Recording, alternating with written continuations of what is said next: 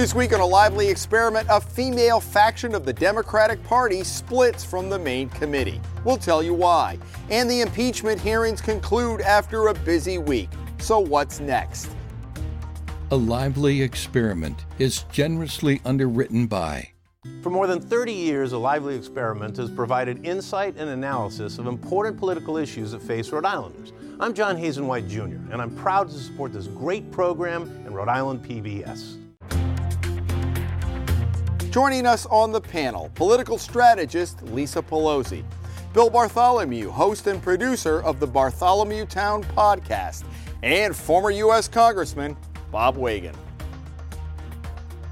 Welcome to this week's Lively. It's good to have you with us. It was a raucous gathering at Monday night's Democratic State Committee meeting, which saw a group of women break off from the main committee. The newly christened Rhode Island Democratic Party's Women's Caucus was upset by rules preventing them from endorsing candidates, spending money they've raised, or making statements without the chairman's approval. Bob, I know you've probably been to a few of these meetings. It seems like a case of the old guard meets the new guard, right? It is. And it's not unusual to have new groups of people come forward and try to assert their position. And I give the women credit. I think they should be recognized. I think it's important to be a diverse group, the Democratic Party. They should be doing this. I'm a little disappointed with the way some of this was handled, but it's not unusual. The Democratic Party throughout its entire history, has always been raucous and people arguing about different kinds of things like this. I was a little surprised by that they had already established themselves outside of the framework of the Democratic Party. But I think the Democratic Party should welcome them with open arms. They should allow them to endorse candidates. I think they should allow them to use their money. And the Democratic Party would be better as a result of that. What about the argument about central message, same messaging, or do you think that's a kind of just a more of a distinction than a difference? This kind of thing's been happening forever.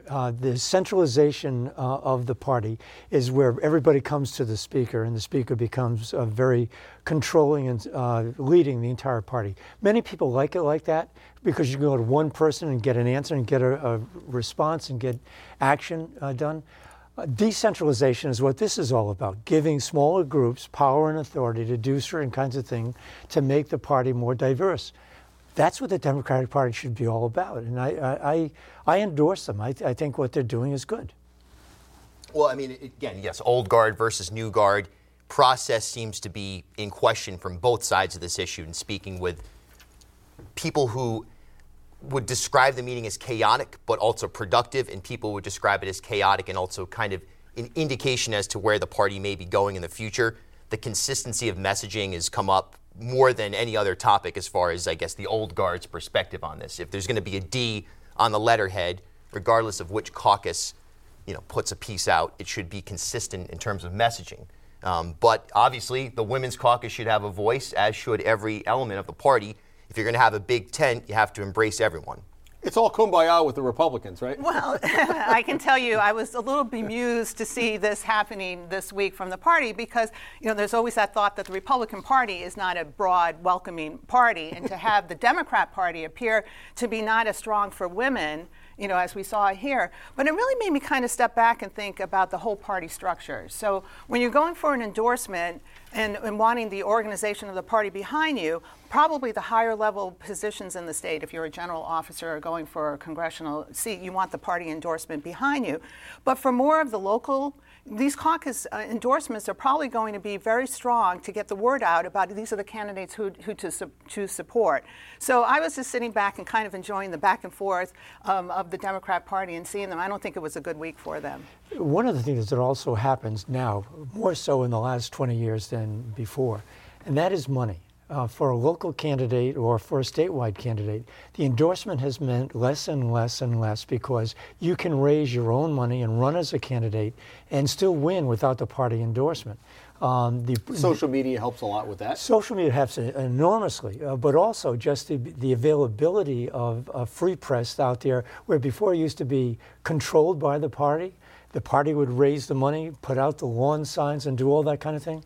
That doesn't happen anymore. Right. What happens now is you have to raise it. Bill would have to raise that money, and if he can or she can, they become the candidate. Twice, 3, 4 times, I was not endorsed by the party. Still won the Democratic Party primary because I raised my own money and got my message out there. So there's many people that you can point to that. Back when we were using pen and quill? Was that Pen and quill, yeah. But you think about Representative Moira Jane Walsh, versus Michael Earnhardt, who was a Trump voting D. That's what really put him over the edge. Yeah, right? and I think that's where, if you want to put a specific incident as to where we are today and kind of defining the Democratic Party, to me, that situation is ultimately maybe the beginning of the modern Rhode Island Democratic Party, the hyper-modern.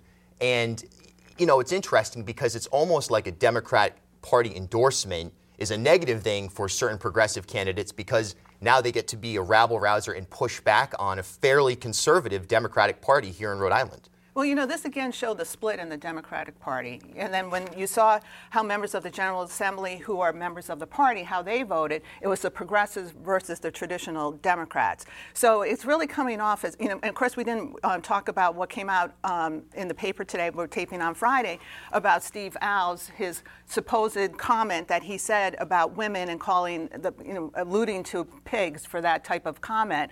That does not help recruit women wanting to be part of the traditional Democrat Party when you have such older men dominating how the party goes. And that wouldn't have been caught and put up 15 years ago because now it's on Twitter and everybody sees it. I wonder, so Matt Brown has been kind of coalescing this progressive flank, but it's interesting to me because they're trying to take out some people who, to me, maybe just from where I sit, don't seem all that non-progressive, but they're even further to the left. And I wonder what that means. Look, the Democrats are not about to give up their majority anytime soon. But as you see that as a positive with the discussion, or do you think it's going too far to the left?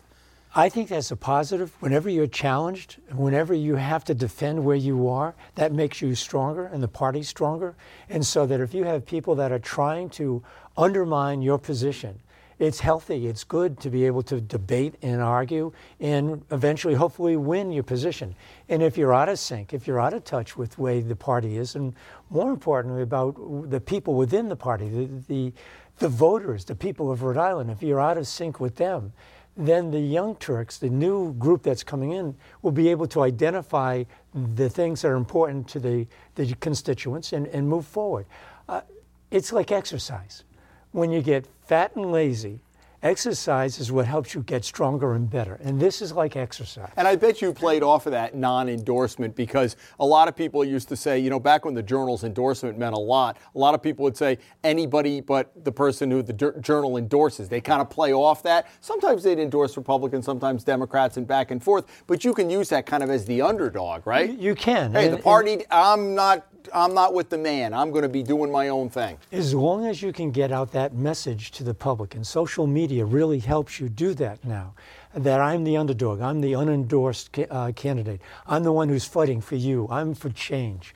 That resonates very well with voters. What opportunity do the Republicans have if there's a little bit of infighting? Sue Cienki, the new chairwoman, has said her goal, as it should have been all these years, General Assembly seats. We need to get more voice up there. Yeah, and I think that's exactly the focus that we need to have, because I've always believed in that kind of farm team, that you need to start at the local level, get into office at the local level, and that prepares you to run for general office and for the congressional delegation. So I believe in that focus. And again, the Republican Party showed we allow seats on the party from the conservative side, from the college Republicans, from the young Republicans. So we have been allowing those voices at the table in the Republican Party. You want the final word on that? The Rhode Island Political Cooperative, that's the progressive group. Matt Brown is one of 3 co-chairs of that, and I think he's the only one. Janine Culkin, who used to be in the Senate. Yes, I think Maggie Kane as well. And Matt's not, I think he's the only person who's not a candidate at this point.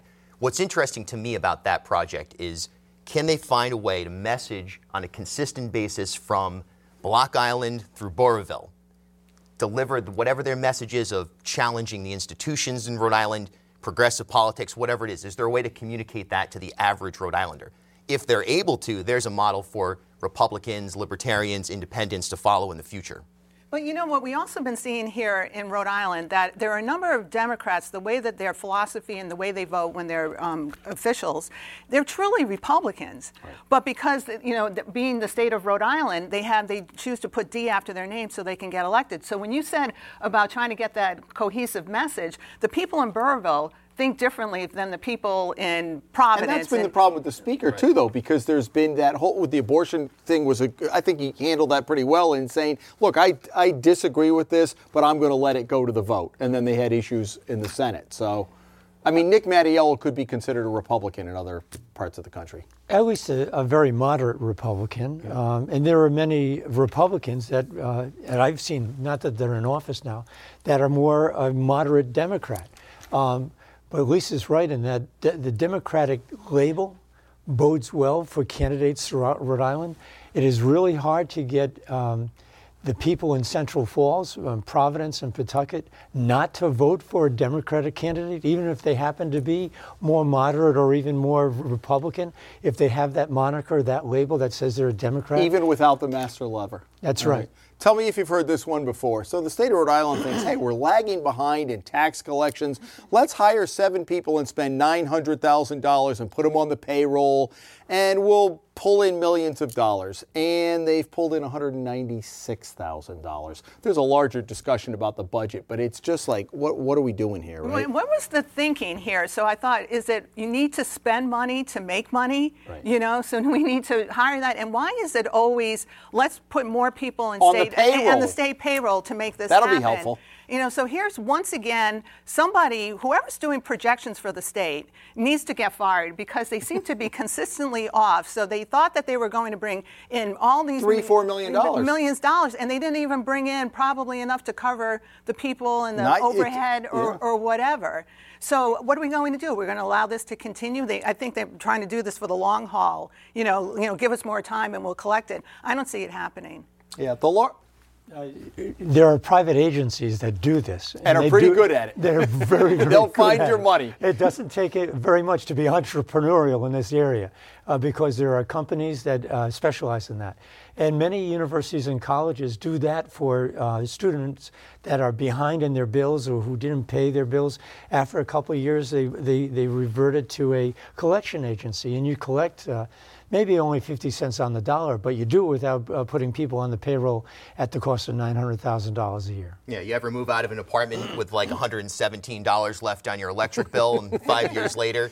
I mean, who are those guys? Right. Yeah. Look, truck tolls, the numbers are down. I think that was this morning. It was Arlene Violet sitting here in April. It reminded me, reminded all of us, budgets are about priorities, right? And there's something inappropriate, incorrect in the Rhode Island budget process. For some reason, we're left with gaps, and maybe it's just about being realistic. That may be part of it as well. And this specific program, it just didn't work out. It was the larger issue on the budget, though. We're in relatively good times, right? And they're already talking about a $200 million structural deficit. So what happens when the recession hits, right? It's going to be very difficult. If you look at the budget estimates, Lisa was talking about a minute ago, often what we have is in November, when they come out with their fall estimates, it always shows us having a deficit. I think for the last 15 or 20 years, it comes out almost religiously. And that's what the governor has to base her budget on. And they do that because they're looking at the revenue that they've received since July 1, the beginning of the fiscal year, up until November. They project on a more conservative basis. And then when it comes to May, when they do the second revenue projection, they're always rosier pictures, and they say we can fill this gap, we can do those kinds of things. And it just happens year after year after year. And it's wrong. Yes, Arlene's right about it is priorities, but it is also about managing the money while you're in office. You really have to do that. And there are places where we should be cutting. There are places where we should be modifying. And there's places where we should be increasing money and revenue. But it's difficult for the average taxpayer to say, why are we at a $200 million deficit when we're in the good times? If we're going to go into a recession, it may be another year, maybe 2 years down the road, but tax collections will be down, revenue will be down, and we're going to be looking at major cuts that we're going to have to get through the year. They should be putting money aside. They should be balancing their budget now. If anything, this is the time to do it. And I think, again, just going back to my previous point, that we need to do a better job of trying to project actually the cost and how much we're going to have, going to need to have in terms of revenue. I was watching the governor. She was taping another news show. With the newsmakers. And they were talking about DCYF. DCYF. Right? So once again, we have a state agency that said, okay, we're going to have more families in need, so we need more money. And then they come back with their next projection, not continuing that level of need, thinking those families were going to go away. Then the governor was asked about the veterans home in Bristol, the new veterans home there, and they miscalculated how much money it was going to cost to clean it because it's a bigger facility. So they didn't do that correctly. Then think about what we did about legalized gambling. Oh, we were going to get all this money in from the mobile gambling, millions of dollars. Then it was half of that, and then it was less than that. So it doesn't seem that we have the right predictions going on to really be able to know how much money we need to. So you're banking on the Patriots not to win the Super Bowl? Is that going to help the state this year? Because that was a big problem, but that was a blip, right? Right. Well, we'll find out maybe again this year. The sports betting aspect of this whole question or this whole problem is something that is, there's a societal element to it that we don't spend a lot of time talking about, but then there's just the numbers. I have no idea personally. I don't think anyone really knows how much this is going to explode, if it's going to be a phenomenon that we look back like Pogs were in the 90s, where mobile sports betting is something that is brief, but it may turn into an industry that also the private sector finds a way to monetize out from under the state. I'm not sure, and I have no idea. I don't think anyone has a really clear picture of where we're going with that, and yet it's such a critical element of our budget. When you're doing budgeting and you've got these kinds of uncertain kinds of areas of sports betting, marijuana, etc., that's when you estimate conservatively. Yeah. You always put it low. And the estimates have consistently been too high the last couple of years. Any business, right? In my business, I would look at the places that are unknown, the places that you want to put investments in, and I would make sure that I underestimate where I'm going to go with that. And I make sure that I then use that money if I happen to reap a reward or benefit and the money comes in. And that's what you use to do special kinds of projects. The budget estimating is just not being done properly. And the sports betting is bailing out the problem, which has been the revenue of Twin River. That's kind of glossing over. That's a structural problem for the long run. It is. And we're talking $200 million. $200 million is a lot of money. So, we always try to go with these one-offs. Oh, the Amazon tax, so that's going to come in and that's going to do this. The mobile gambling, oh, that's going to come in and go. What are they pulling out of their pocket this year that's going to be equal to $200 million? And isn't that almost amount that we're paying for the reduction of the the car tax? So, right now, so when we're looking, that is a very, very large number. And you know what? That survived 3 budget cycles. Do you remember what the budget was when you were there in the late 80s? A couple billion, maybe? 3.5. Yeah, 3.5, and we're at 10. At some point, it's got to stop. And somebody did a study that said every 4 years, so a governor's term, it's about another $1 billion. And that's unsustainable in the long run, right? I can't imagine how that could work out long term when we're not attracting industries of the future. We're not thinking creatively enough here to bring the outside world to Rhode Island and take Rhode Island to the outside world. It's a major problem that how are we going to generate revenue to support another $1 billion in the budget in 3 years from now? I mean, that doesn't seem sustainable. So quickly, legalized marijuana. I had read an article from the Globe that had said, it's been the year anniversary. Yeah. And some of what they weren't expecting, they're having problems with supply, not a surprise. People are still probably getting it easier from their dealer and a little bit cheaper. And so, buyer beware, right, in Rhode Island? Yeah. So, again, we need to look at the other states that have legalized marijuana to see, what is the good practices, if there are any at all. But we also can see that there's a thriving black market for marijuana in all the states that have legalized marijuana. That's undercutting. That's right, the price. Because when you want to spend $300 to $400 versus half of that, Right. So people are always going to go for the cheaper, so they don't want to pay for the regulations and taxes that are associated with it. So we really have to be long and hard. Is this something that we really want to do? And the one point I want to make, as you know, Massachusetts is going to ban flavored vaping, and of course the governor has put a hold on it. If there's such concern for young people with vaping, why isn't there the same concern about legalized marijuana? That's a good point. Marijuana? Yeah. Just look at Colorado. You've got examples that you can use. What about Colorado? They've done well, but their estimates with regard to revenue from the taxation has been very low. The black market, as you talked about, is there. They have not been really, the supply hasn't been too bad, but the sin taxes, we used to call them, whether it be on alcohol, whether it be on tobacco, whether it be on marijuana, whether it be on sports betting, they just don't bring in the estimated revenue traditionally that people have estimated. It's just wrong. All right, we've got a lot of national stuff to get to, but let's do outrages first. Bill, what do you have this week? Well, I actually have a kudo. General Treasurer Seth Magaziner released some posters that encourage Rhode Islanders to buy Rhode Island bonds. Now, whether you're into that program or not, I really enjoyed the way that this was released. He commissioned some local artists to create some sort of like works progress administration type posters. They're unique. They represent different aspects of the state. I put them up on my Instagram and got a lot of great response from younger people. Just creative ways of messaging and interacting with the state's artistic community and trying to put Rhode Island first in terms of content.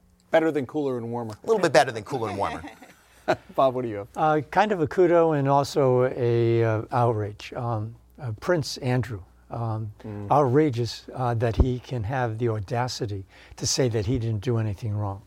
It's outrageous that the elite and the wealthy can go around and partake in sex trafficking and do those kinds of things that really are not only despicable, but they're illegal and they should have repercussions because of that. Kudo because of Queen Elizabeth has cut him off as of yesterday with regard to salary, with regard to position, and the whole thing about the royal family. They should go even further, but I give her kudos for having the guts to do that publicly. And he should be not just simply chastised, he should be brought before the law and be, I think, convicted of a crime. He's been banished to the royal man cave. Yeah. We might not see him for a while. Lisa, what do you have? I have a new category, if I could, just for Dave. Sure. Instead of a kudos or an outrage, I have an oops. Okay, so, it could be a new category for us. So I was on my e-edition reading the Providence Journal this week on Wednesday, and my eye just kind of went to the corrections column, which always can be interesting. So I'm reading the corrections, and the first one was, Frank Hansen's sister, Helen, is alive and living in Warwick. And I'm thinking, why is this a correction? So then I went back. So Sunday, there was this long... And she when get bumped off? Well, what happened was, it was in Sunday's paper, front page, long story, and it was a pretty well-written story about a 15-year-old who had a 15-year-old friend who disappeared, and they never could find him. So, you're reading the story, and in the story, it says, sadly, his parents and older sister, Helen, all died without learning the facts of their son and brother. She's still alive. And then I'm reading the correction, and then, no, she is alive and well. So one of those oops. I'm sure maybe we can make that a new category. We have about 5 minutes left. Let's talk about impeachment. A big flurry of witnesses this week. The testimony's wrapped up, so we'll see where it goes. It'll be now in the speaker's hands. We've talked with you a lot about this as it's kind of evolved. What are you thinking at this point? Well, I think there's a lot of evidence that they've got. I mean, it's pretty obvious that there was a quid pro quo. There was attempted bribery. There was all those kinds of things. They will come out with a report that will endorse impeachment. Eventually, what will happen is over the next month, they will draw up articles of impeachment. They'll send it to the House Judiciary Committee in December. The Judiciary Committee will come out with a report, and probably by the end of December, maybe the first week of January, they'll vote yes, and they'll impeach him. It'll go over to the Senate, and in a matter of about 2 or 3 weeks in January, it will fail to get a conviction of 2/3 of the Senate. What will happen then is actually Trump's ratings will go up, just as Bill Clinton's ratings went up during his impeachment. and it may actually secure the re-election of Donald Trump as a result of that. I think the greater issue is who do they have to put up against him right now, because Joe Biden's stumbling a little bit. You have everybody's coming out of the woodwork, let me run now, but they're late to the game, right? Yeah, so I've never thought that the impeachment, just on one aspect, is good for the Democrats, because all the candidates who are trying to run for president are trying to get attention. So beyond the debate that maybe a few people watched the other night, it's been hard for them to break out. And 6 of them might be sitting in the Senate come January because they're senators, right? That's right. With a trial. And then how is this, is your timeline, I'm trying to figure out how the timeline is going to play. We know Iowa caucus and the New Hampshire primary, or early February, was just weeks away from right now. So how will the impeachment hearings, as they continue going forward, impact the primaries too? So I think the Democrats have to be thinking that Donald Trump will still be on the ballot in November, and who is the best candidate to defeat him. So that's what we've been waiting to see for months now. But one of the things is that and I believe he truly has committed an impeachable offense. He's done something wrong that it should be punishable. How do you punish him? Do you do it simply through impeachment? I say what you do is you do it through the ballot box. Don't impeach him. Bring out all the evidence, bring out all that information, and then let the election go forward and beat him at the ballot box. Do you think Nancy Pelosi might actually do that, say, okay, we've heard enough, let's go to November? Could she do that? She could do that. They could say, we've heard enough, and do not go forward. Right, so you make your decision based on what we've heard. Yeah, and that's been something that you've been the leading voice, at least in Rhode Island, on that particular perspective from my purview. And it's very true that Democrats are now furthering the divide if they're, expanding. You're right. You're absolutely right. My question is, as you mentioned, we're seeing this evidence laid out. It is clear that there was a quid pro quo, and I also agree that there was an impeachable offense. My question is more so, do the American people care? What is Trump, what has today's media landscape, what has that done to the average voter? Does anyone, suppose, someone says, I know in my heart of hearts that this is an impeachable offense, but he's still my guy. Well, because isn't it also the same? Trump's got a great economy going. We'll see what happens over the next year. The Dow is at an all-time high. Bill Clinton was a generally popular president and also had a pretty good economy going for him, too. So people said, you know what, keep the guy. He did it, but whatever. And they did, and he did very well. And what was his offense? He lied about an extramarital affair. That's not an impeachable offense in my right. There, for the grace of God, go a lot of the congressmen and senators, right? Many, including that Speaker of the House at that time. She's going to take issue with that. He lied to the American people. He did. And he lied under oath. And he's president of the United States. And he lied about an extramarital affair. I agree. I agree that it was an offense that was illegal with regard to his perjury. That was wrong. But you don't remove him for that. I do not think that with regard to Trump, if we are going to remove him, if you're going to do it through the ballot box now. Because if this was 2 years ago, different story. Yeah. In 11 months, you're going to elect a new president. Yeah, and I fully agree with that. I do believe let the voters vote in November. They voted 4 years ago. They wanted Donald Trump. Let the voters come back and do it. But I do see the House going forward with articles of impeachment. I don't see how that cannot happen. And I do see the Senate not finding him guilty. So as predicted, I think that's what's going to happen. 10 seconds. He is guilty of an impeachable offense. Go to the ballot box, remove him. Remember, in 2016, the people didn't elect him, the Electoral College. He lost the popular vote. All right, to be continued, folks. Thank you for joining us. It's always lively. Lisa and Bill and Bob, thank you so much. And if you don't catch us Friday at 7 or Sunday at noon, you can check. All of our editions are on Facebook and YouTube, and you can catch us wherever you get your favorite podcast. Join us back here next week as we have special programming during Thanksgiving week.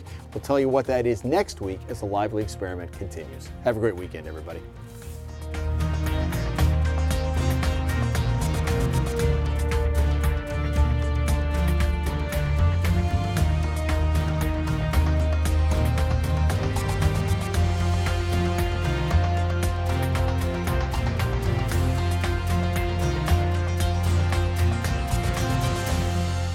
A Lively Experiment is generously underwritten by.